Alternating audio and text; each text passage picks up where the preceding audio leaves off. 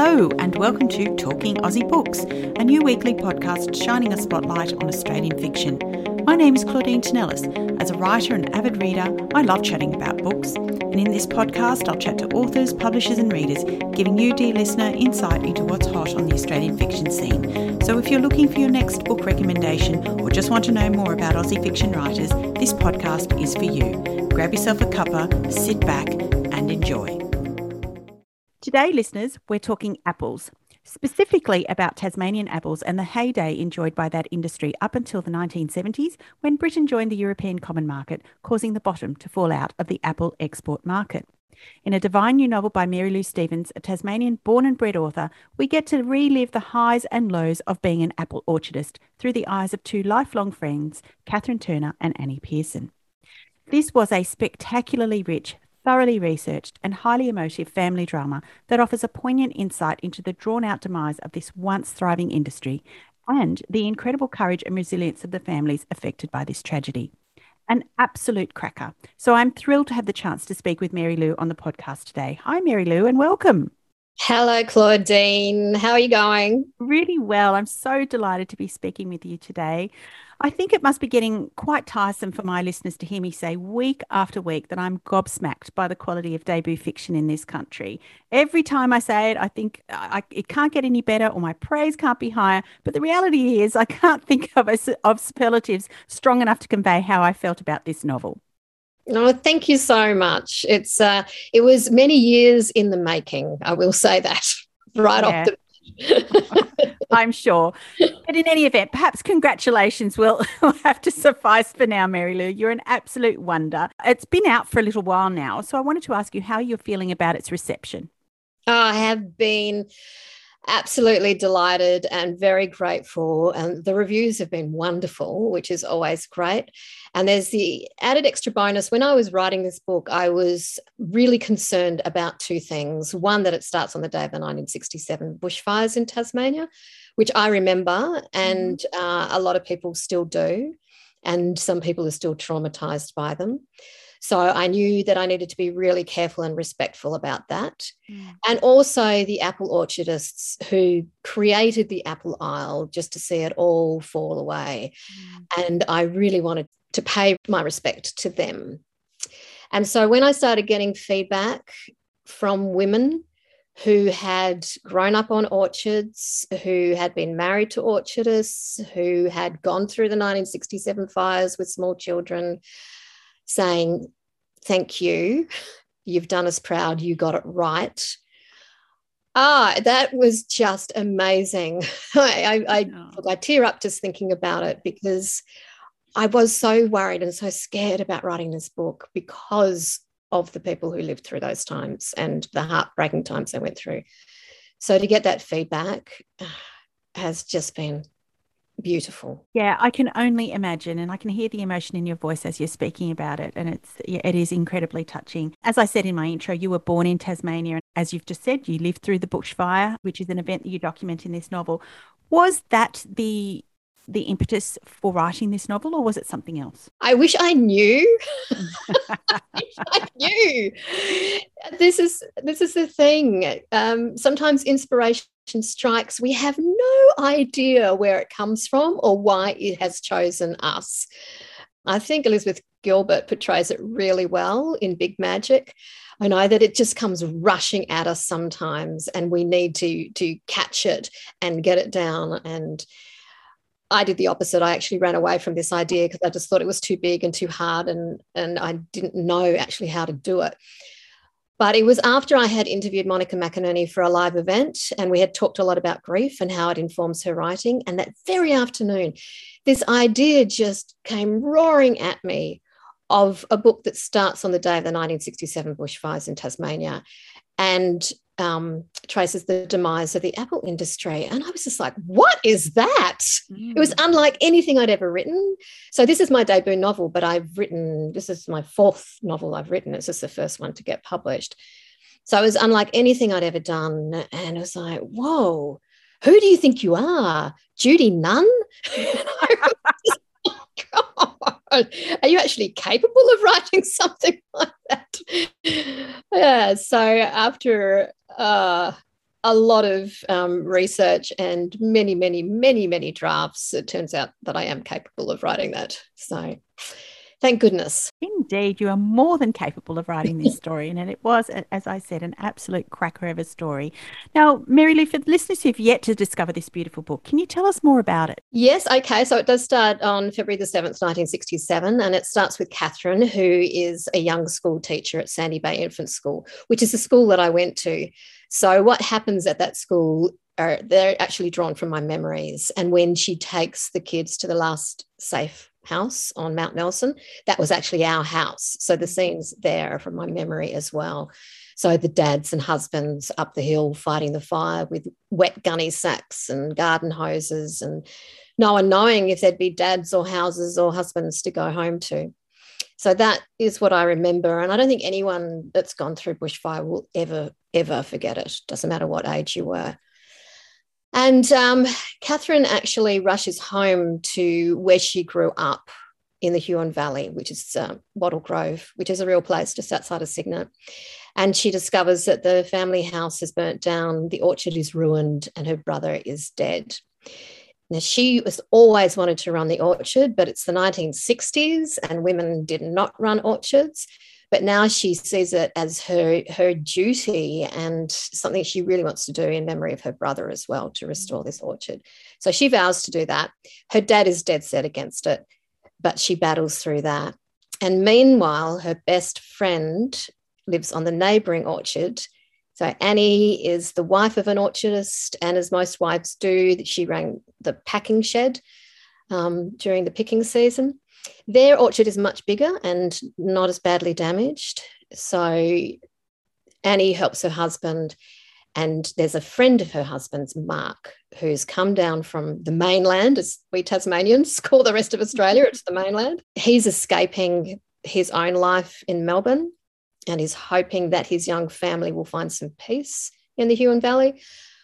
But sadly, his wife has disappeared and has left their young son, Charlie, in his care.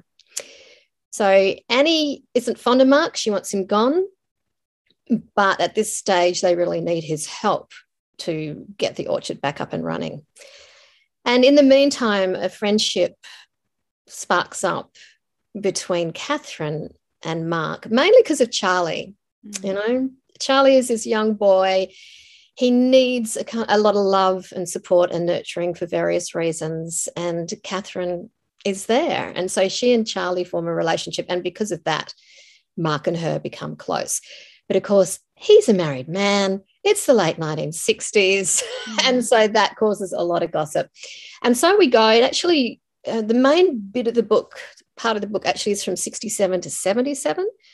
So we follow their lives through all the ups and downs and the disasters, through to the tree pull scheme, which was totally heartbreaking when the export industry for apples did completely disappear.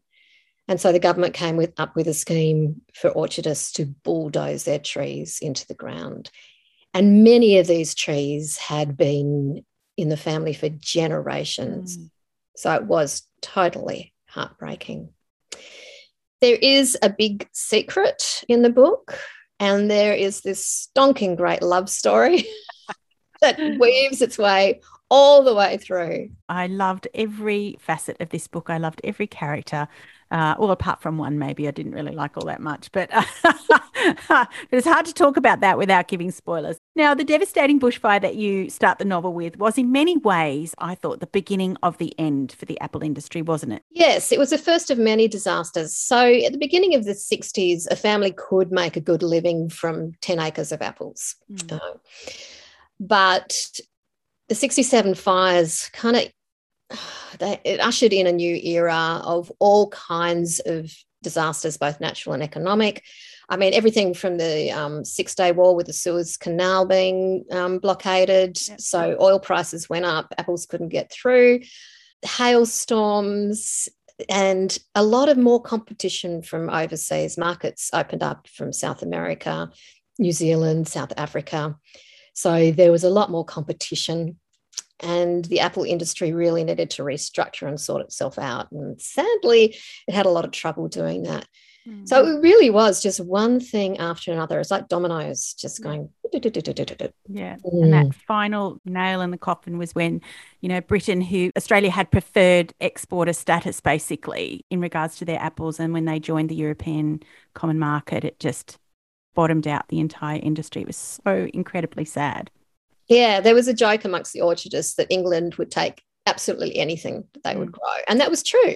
Yeah. And then that all disappeared. And then everyone was kind of battling for the same domestic markets, but it just wasn't worth picking the apples. Yeah. And there was nothing really put in place by the government to help them out until the tree pull scheme, which was a rather drastic measure. Mary Lou, the level of detail that you've managed to capture in the narrative was exceptional, made even more so by the fact that there were real people who suffered those trials and tribulations that you document in the book, those who stoically continued to farm their land and to tend to their precious trees, even when the future looked bleak. You obviously did an incredible amount of research to bring this story to the page. So can you tell me a little bit more about that? Yes. Well, when this idea came to me, I thought, whoa, I know nothing about growing apples. Yes, I might be Tasmanian. I might have grown up in Tasmania, but it doesn't mean I know anything about growing apples. So I began researching, and there's this beautiful resource that was put together by the National Library in the 2000s. All these fabulous oral histories of orchardists throughout Australia, and a lot of them in Tasmania.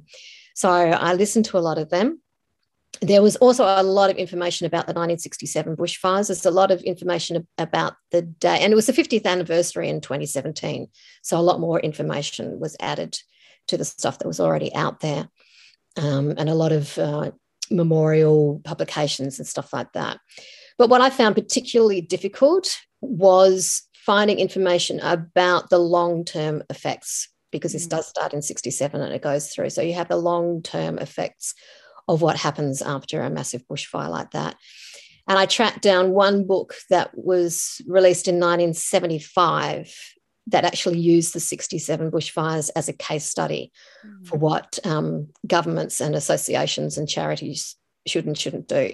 And it was incredibly detailed. It was fantastic. So that was wonderful. I also spent a lot of time in the Hobart Reading Room at the State Library, and it was lovely to go back after the book was published into the Hobart Reading Room and thank the librarians. There's a whole paragraph thanking them in the acknowledgements, because they were just astounding. All this very obscure stuff that I wanted from the archives, and they were able to find it all and bring it to me, and nothing was too much bother. And I read them this paragraph in the back of the book that thanks them, and they went, oh, how wonderful that something so kind of dry and dusty has created something so beautiful. So there was that. But the real icing on the cake was finding Naomi Clark-Port, who is a female orchardist. So even in this day and age, it's hard to find a female orchard, especially in the Huon Valley, and that's exactly what I needed. And there she was. And she was extremely generous with me from day one. I had already done a lot of research before I got in contact with her, so I had pages of questions. And right from that first phone call, she said she'd answer them, and I was asking her all these questions. And about halfway through, she just laughed and she said, "You're not going to need a third of this information." But because she knew I was serious about this book and about the research, she organised interviews with the old orchardists from the area that I write about and other areas in the Huon Valley who went through all of this. So sitting down with those orchardists who had lived all the events in this book was just a gift, and they were amazing. And there are a couple of little anecdotes that they told me that were just so good that I had to put them in the book. I know. So it's layer and layer and layer and layer of research, which adds to all the details in The Last of the Apple Blossom. So you just talked to me about Naomi, who was, one of the only female apple orchardist in the Huon Valley. So was Catherine based on her? No, I already had Catherine, and that was really interesting. I knew Catherine was going to be a teacher. And Naomi is actually a teacher, as was her mum, to help support the orchard, because they really don't pay for themselves these days, not the small ones. And I always knew, because it's the 60s, that Catherine would be a churchgoer, because that's what people did in the 60s, and Naomi is. So it was interesting that even though I started writing the character and I knew all about her, when I met Naomi, it was just like tick, tick, tick, tick. And little Angela ends up going to collegiate, which is where Naomi went, which I had no idea. So all these things just was like, oh, I was actually on the right track, because there are all these similarities. But what I didn't know is that one of the oral histories that I referred to earlier from the National Library was one that really broke my heart. And in his oral history, he actually praised his daughter, who throughout the 80s, which was another hard time for orchards, she did everything she could to keep the orchard going. And then when I met Naomi and she started talking about her life in the orchard, I went, oh, I think I've listened to your dad's oral history. He'd since passed on, and she'd had no idea that he'd recorded this oral history. And I said, are you going to listen to it? And she said, I think I would cry. I think it would just break my heart. And I asked her again recently, have you listened to it yet? And she said, no, it would just make me too sad. But I was glad that I could tell her that it existed and that he clearly was full of admiration and love for her. The way he talked about her was just beautiful. Oh, I absolutely love that. I hope she does listen to it one day. I hope so too. The 60s and 70s, as you've alluded to before, was a time of great change for women in Australia. Women like Catherine enjoyed more freedoms than many of her predecessors, but she was still constrained in many important ways, wasn't she? It's incredible to think that in 1966, the marriage bar was lifted. So before then, women couldn't get married and hold a job. But with Catherine, there's still the thing of if you get pregnant, you have to quit the job. Also, the stuff about women not being able to get a loan without a husband or a father's signature. And of course, her father was never going to sign anything as far as she was concerned. And she didn't have a husband. But there are all the other little subtle things as well, which still many of them hold true today, just how women are viewed and what their place is. But of course, it was a lot stronger then and supported by society in general. But we still have that thing with Mark and Catherine where it's much worse for her to be associated with him because, she's a good Christian girl and he's a married man, and really not an issue for him, except that, of course, he doesn't want her to come to any harm. But there was, lots of little things, and then the larger stuff as well. And as I said, some things have changed, some things not so much. And the thing about getting a loan, women have said to me, I still couldn't get a credit card in the early 80s without my husband's signature, even if I was earning more money than him. It's like this, this is in many of our lived histories, in the times that we have lived through, that women were still so restricted in what they could and couldn't do. It defies imagination in many respects. And as you say, we've lived through that history, so it wasn't so long ago. And I think a lot of women nowadays would find that hard to swallow. Oh, absolutely. Can you imagine? Yeah. No, you can't get a credit card unless your husband says you can. So I was interested to learn about some of the apple varieties grown in Tasmania, many of which I venture to say are unfamiliar to many Australians. Gravensteins, A Lady in the Snow, Cox's Orange Pippins, Cleopatra's, Sturmers. Here in the city, I think our repertoire is limited. Jonathan's, Red or Golden Delicious, Granny Smith's. Now, I know you're in Tasmania now and you're uncovering different apple varieties because I've seen them on your social media feed. How many of these are still around? In Tasmania, there is still quite a few. So when I was down here in March, which is a really good season to be in Tasmania as far as apples are concerned, I was actually able to buy Gravensteins and Sturmers. But the one apple that I grew up with and is Catherine's favourite apple as well, Lady in the Snow, I haven't been able to find any ever, So a lot of those old heritage varieties have gone. However, Cox's Orange Pippins are still available here, which is fantastic. I mean, you still get, all the normal varieties, but you will get more here. And there was one apple, which is a new apple, and I love it when new varieties evolve. And this is a truly Tasmanian apple, and I'd been hanging out to get one, and you just can't get them on the mainland. So that was one of the things I really wanted to get when I was down here. And it's called a Ruby Gold, and they discover new apples just by little genetic mutations, but then it takes years and years and years of regrafting and making sure no one else is growing this apple and making sure that it's going to hold up, as far as taste and cooking and picking and storage, so you think it might be a little gold mine discovering a new variety, but it's actually a lot of work and many, many years of work to get it to market. Yeah. But it was a real thrill to be able to buy that apple. I know, I get excited, but there you go. For me, it was a thrill to discover that there were so many amazing varieties that I'd never heard of, sadly. I will just say that there is a man in North America who has been documenting every single variety ever grown in North America. It's up to 12 volumes. Wow. And it weighs about, 10 kilos or something like that. It's just this whole kind of encyclopedia of apples, and he's still discovering new apples. It's just phenomenal. That is incredible. Mm. Mary Lou, I saw this book described as a love letter to Tasmania's Huon Valley. I absolutely concur with this statement. And though the apple industry is nothing like what it was in Tasmania, the Huon Valley is still home to much of the island's amazing produce, fruit, along with salmon, cheese and wine. And I guess that, to me, is a testimony to the great resilience shown by many of the orchardists in being able to pivot and use their land for different agricultural ventures, isn't it? It is. And I think that's part of the spirit as well. I mean, a lot of people have come into the area and bought small farms and hobby farms and have experimented with growing different kinds of produce. And some of them have had great success. But the older orchardists who had to change and pivot, it was a different road for them. They went through many different kinds of crops, and also cattle. Cattle were very popular. Cattle prices aren't always all that good either. But really, the orchardists that survive and thrive now are the big ones. They bought other people out.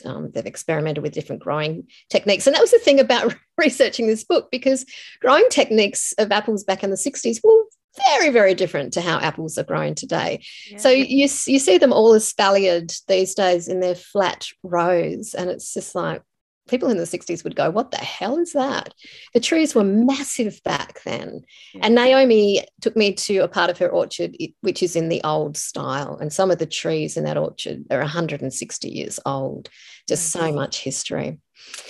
Yeah, but the Huon Valley is beautiful, and I do love what's going on there these days, and all the different people and the different things they're trialling. And of course, it's become famous because the gourmet chef Matthew Evans is down there with his farm and his cooking school and his restaurant, and several high-profile people have moved to the area as well. It's beautiful, and the dirt, it's good growing dirt. Absolutely. It certainly seems that way. Something you touch on in this book, which I personally found quite interesting, was the alternative farming or agricultural practices introduced by the so-called hippies who moved into the area when or around the time of the tree pulling scheme. Is this something that you specifically wanted to explore, and why? I did, which is why I set the book around Cygnet, because that's where a lot of these new settlers, as they call themselves, first came to. And, they were attracted by, cheap land prices. Everything was so cheap back then. No one could sell anything. But also the sense of freedom and being able to grow their own food and build their own houses. But I did really want to document that shift that was happening at the time. There were so many changes between 67 and 77. Everything was changing. Our currency had just changed. The metric system came in. Daylight saving, Tasmania was the first to bring that back in after the war because of the drought and because of the hydropower. So time, weight, distance, money, everything was changing. We had man landing on the moon, the Vietnam War, Woodstock, and there was this real shift, and mainly I think because of the Vietnam War and Woodstock in thinking, in people wanting to live a different kind of life, wanting to get back to nature, which Catherine just finds amusing because she's lived with nature all her life. And then all these people kind of come there going, oh, we're going to live off the land, we're getting back to nature. She's like, huh? But I wanted to bring in that shift of attitude and shift in time. And Cygnet certainly had that in spades, and continues to in many ways. with the culture there. And I wanted to bring in that new energy and that new way of thinking. And it's certainly, I think, something that's become important to a lot of Tasmanian producers these days, the organic movement. Mm-hmm. And Stardust in particular with biodynamics and the whole Steiner philosophy. Yeah. Yeah, she was a fascinating character. I loved hearing about her philosophy and her farming practices. I mean, it's the truth about apple farming. Everything wants to attack an apple, and they were the most sprayed crop. And all of the sprays were incredibly toxic. I mean, people are alert to that now. So even a conventionally grown apple will not be using the amount of sprays that they used to back then. There are different methods. But it did become important to a lot of people. And Catherine is completely befuddled by it all and thinks it's nonsense.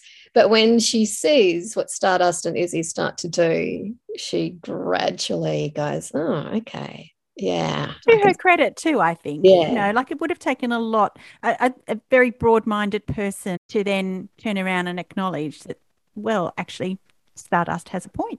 Yeah. I think if it had been her father, it might have been a different story altogether. And the thing about Izzy and Stardust, they're incredibly hardworking. And this is the thing, people would go, oh, dole bludging hippies. But they actually worked really hard. It was tough. They built their own houses on bush blocks. They had no money. No one had any money. The orchardists didn't have any money. The hippies didn't have any money. And I think, no, they weren't dole bludgers. They were really working hard. And it gets very cold down there. So the conditions also were pretty tough. And I did want to highlight that as well. And also coming into the 70s, you have the Gough Whitlam years, and all kinds of attitudes started changing through those years too. So that was just another aspect of it. Yes, indeed. Mary Lou, although this book was your debut fiction novel, you've published 2 other non-fiction books. The first is a memoir titled Sex, Drugs and Meditation, and the other is a How to Stay Married. I wanted to ask you, how did these books help or hinder your path to publication with The Last of the Apple Blossoms, do you think? Yeah, that's an interesting question. I think that when my memoir was published by a major publisher, I thought, yay, this is the start of my career.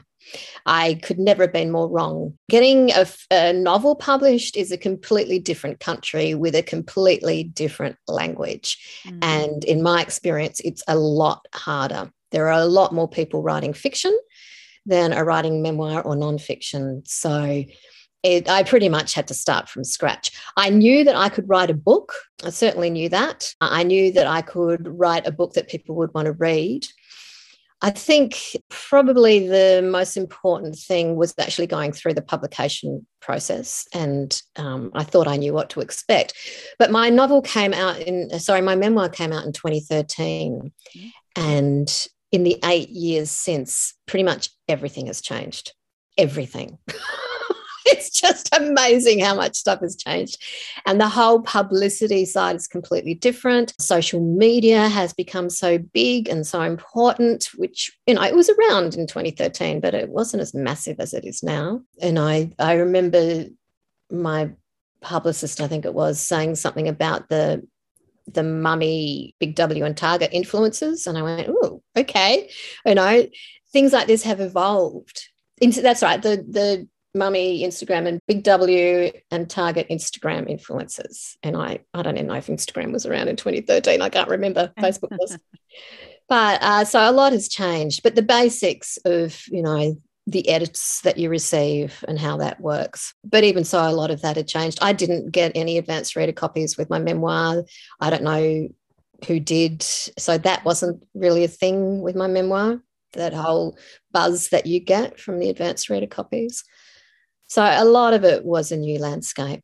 But yeah, it's very, very different trying to get a novel published. Like I said, this is the 4th novel I've written, the first to get published, and hasn't been from lack of trying, that's for sure. Yeah, I hear you, friend. I know exactly what you're saying. So did you always see yourself writing historical fiction? No.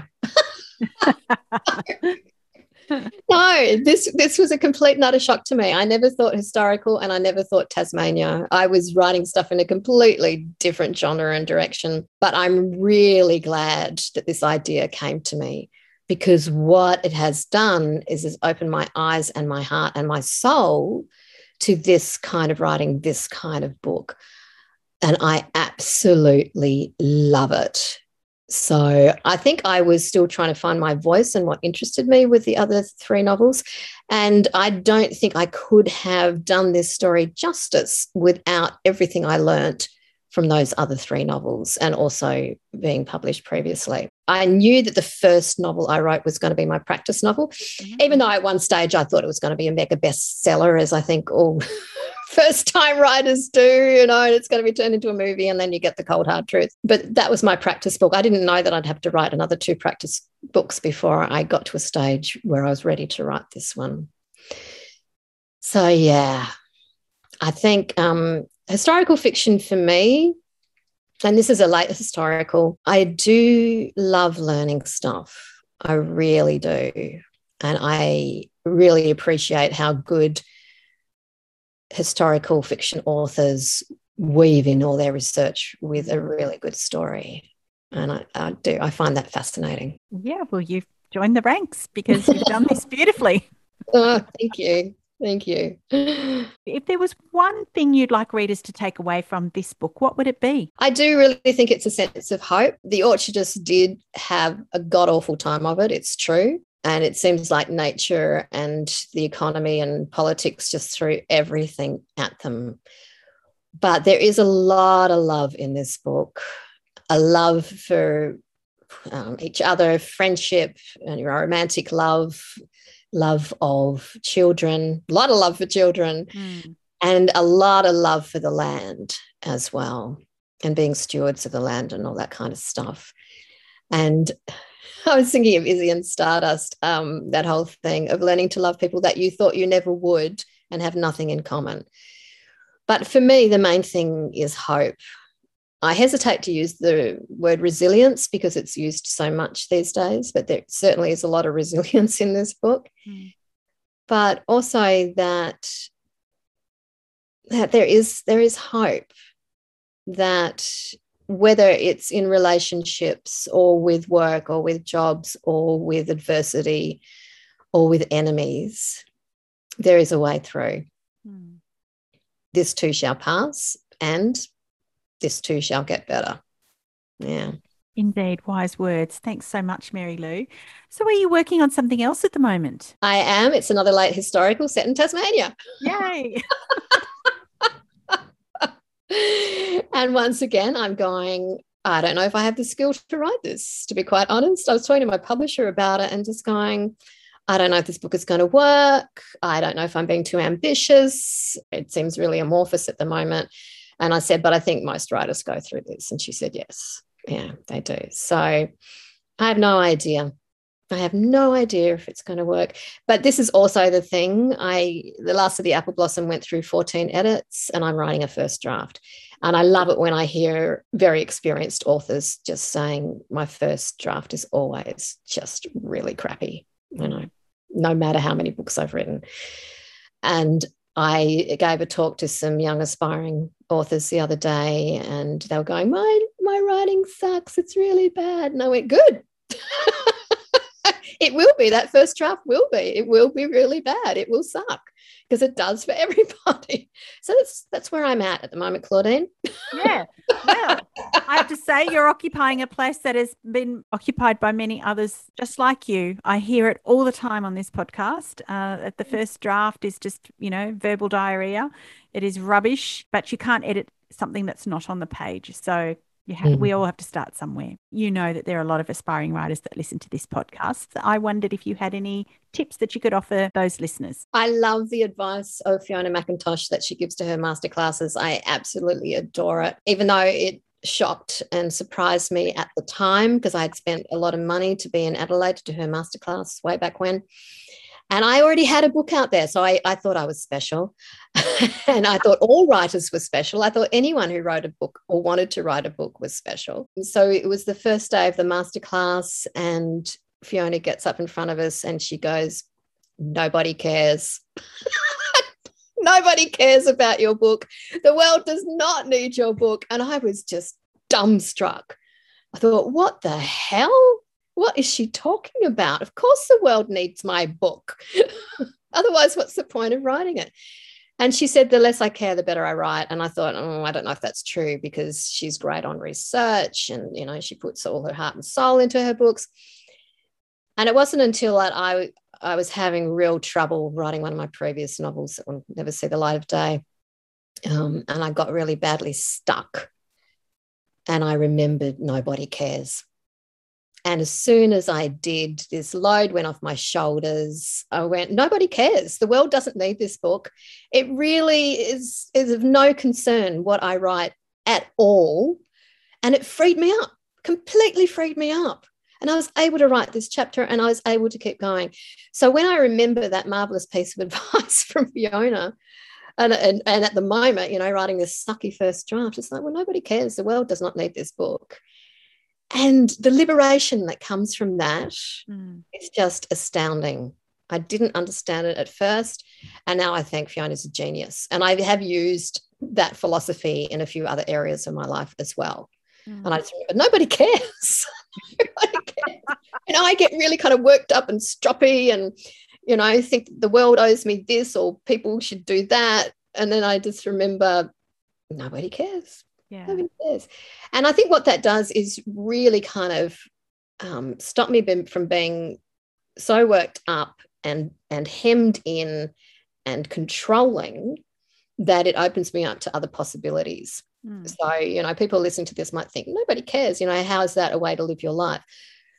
But for me, it just takes that layer off of me thinking how things should be and opens me up to other possibilities of how things could be. Yes. It is a very sobering piece of advice, and I must confess, like you, felt quite shocked by that. You know, when you first hear it, you know, your idol is standing up in front of you, your literary idol, and says, nobody cares. But I have to agree with you. And I think it teaches writers who hear that a level of humility, in the sense that, you know, we shouldn't approach our writing with a sense of superiority, in the sense that, you know, there are thousands of people like us out there writing. We're all doing the hard slog. Yeah. And some of us are lucky enough to get published, and others, you know, will still be on that journey for a while. It was interesting because when I was at acting school, we were told the exact opposite. We were told we were special. It was hard to get into this acting school. It was hard to make it through every year because people would get cold every year. So we were special. And the truth is, when you get out into the world as an actor, you are not special. Yeah. You know, they call them cattle calls for a reason. And so I'd rather be told nobody cares than to be told, oh, you're so special and your writing deserves a place, because I've been through, oh, you're so special as an actor, and actually no, I wasn't.